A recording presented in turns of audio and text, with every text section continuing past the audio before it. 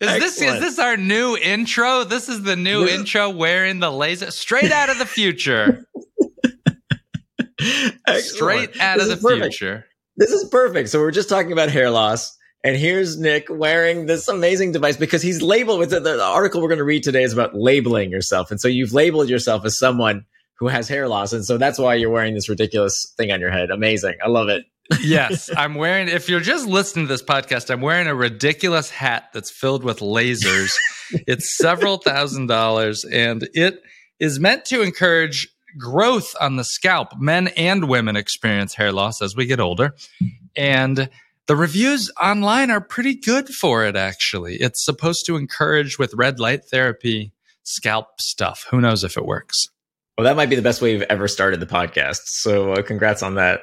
Well, thank you very much. All right. Well, intro. I listened to a couple episodes recently, and man, people really love hearing from you. So maybe you could do the intro. Just announce yourself, and then I'll get into it. Absolutely. Hi, everyone. This is Nir Eyal, author of Hooked, How to Build Habit-Forming Products, and Indistractable, How to Control Your Attention and Choose Your Life. And today, as always, we're here with Nick Gray, who is the author of The 2-Hour Cocktail Party, which is an awesome book you should absolutely check out. And Nick is here to read through one of the articles I've written for the Nir and Farah blog, and then we're going to do some commentary throughout and just kind of enjoy reading the article together. So hopefully you enjoy listening to it. Great. I'll get started reading. The name of the article for today is Labeling Yourself is Keeping You Down. Do this instead. Labeling yourself has risks. Give yourself space to change and grow. Recently, after I gave a virtual presentation of my book, Indistractable, a listener wrote something in the Zoom chat that drove me bonkers. This is great, but wouldn't work for me. I'm a Gemini. Insert faceplant. You'd be surprised how often I hear this rationalization or something like it. Sure, only hardcore astrology followers would find any justification in that listener's statement. But the sad thing is, to some degree, we all use a form of it. Most people hawk, this just wouldn't work for me, as a valid explanation for not trying something new. Ironically, the Zoom listener is right. If she thinks she's incapable, she'll prove it correct, whether it has anything to do with the stars and moon or not. Her inflexible self-identification denies her the chance to improve her life. Another rationalization I frequently hear from people is, I'm so OCD. However, that's both grammatically and literally wrong. And if they haven't been diagnosed by a medical professional, just plain wrong. Because a person can't be a disorder. It's incredibly self-limiting. That's why we should stop defining ourselves as fixed identities, nouns, and instead start describing ourselves using verbs. All right, I'm going to take a pause to check in with Nir. This is a pretty interesting topic, and I wonder if, just before we get into the next section about how language shapes our reality, any thoughts on what encouraged you to write this? Yeah, it was very much a personal frustration in that I had spent 5 years writing Indistractable, mostly to solve my own problem, right? I wrote the book for me more than anyone else. I was the most distractible person I knew, and I had trouble focusing on the things that I knew were important for me. So that's why I decided to write Indistractable. And after 5 years of research and writing, after I have the answer here on a silver platter with over 30 pages of citations from peer-reviewed studies, I constantly heard people say, yeah, that's real nice, but it wouldn't work for me because of this thing or that thing. And the most common excuse I heard is that I am a something, and that something defines who I am. And so that, therefore, it won't work for me. And it was stuff like, I have undiagnosed OCD, or I'm a Gemini, or I'm not a morning person. All these labels that I really think hurt people. And we're going to see exactly why here. The research concludes that that's the case. That's one that we hear a lot. I'm not a morning person. I'm not organized. I'm not this. I'm not that. Language shapes our reality. Words are powerful. Linguistic research shows that language shapes people and culture. It can also give us insight into ourselves and our behavior. For example, research about children and the labels we ascribe to them shows just how influential words can be. Labeling not only affects how children see themselves and how they are treated, but also limits their potential. In a well-known study, researchers Robert Rosenthal and Lenore Jacobson focused on teacher expectations and students' intellectual development. They had all students in the same elementary school take a standard IQ test. Then Rosenthal and Jacobson randomly selected a group of students, regardless of their test results, and told teachers the group would show dramatic intellectual growth. 8 months later, those students scored significantly higher on an IQ test. The study concluded that teachers' positive perception of students correlated to those students' high performance on intellectual and academic tests. In contrast, teachers' negative perceptions would lead to low performance from students. The labels that children received became a sort of self-fulfilling prophecy. That's because language shapes expectations, which shape our reality. If we have experiences that lead us to label ourselves in specific ways during our life, then we are likely to stick with those labels and the behaviors that go with them. I'll take a pause to check in with Nir on this section. Yeah, not much to add there. I just think this study is super eye-opening about how our expectations of and labels around other people really does affect their performance, as was the case here with the children in this study. Has any of this might be a reach, and I hope it's not, but I have looked at the comments on the podcast, and people love when you talk or when we add in our thoughts to these types of things. So I'm going to ask you, how do you do your research on these articles? Do these things come across your desk? Do you have a research aid or keywords that you're always looking for to find these studies? So there's a few things. So I spend a lot of time on Sci-Hub. So Sci-Hub is where you see a lot of these studies that you would typically be behind paywalls. You can find many of them at Sci-Hub. It's not exactly legal, but that's where I find many of these studies, and that's a great resource. Sometimes I will engage with a research assistant that I've worked with for over a decade if there's something I'm really having trouble finding, and she's trained in digging deeper, so I'll engage with her as well. And then a lot of it, honestly, is I see many articles, and I will save them into Evernote and label them just as, based on a topic that I think I might find interesting at some point. And so many times when I know I will write an article about something or something that's fascinating or, captures my attention, and then I'll just put it away in Evernote. And so then when I am finally ready to write an article, I've got 20 things I've saved over the years that can help make the point. I'm so glad that you mentioned Evernote. I thought I was the last person still using Evernote with all these new tools, everybody's using Notion and other stuff. I still use Evernote too. Yeah. I mean, the more you use it, the more you kind of are bought into it because you're saving more and more into it.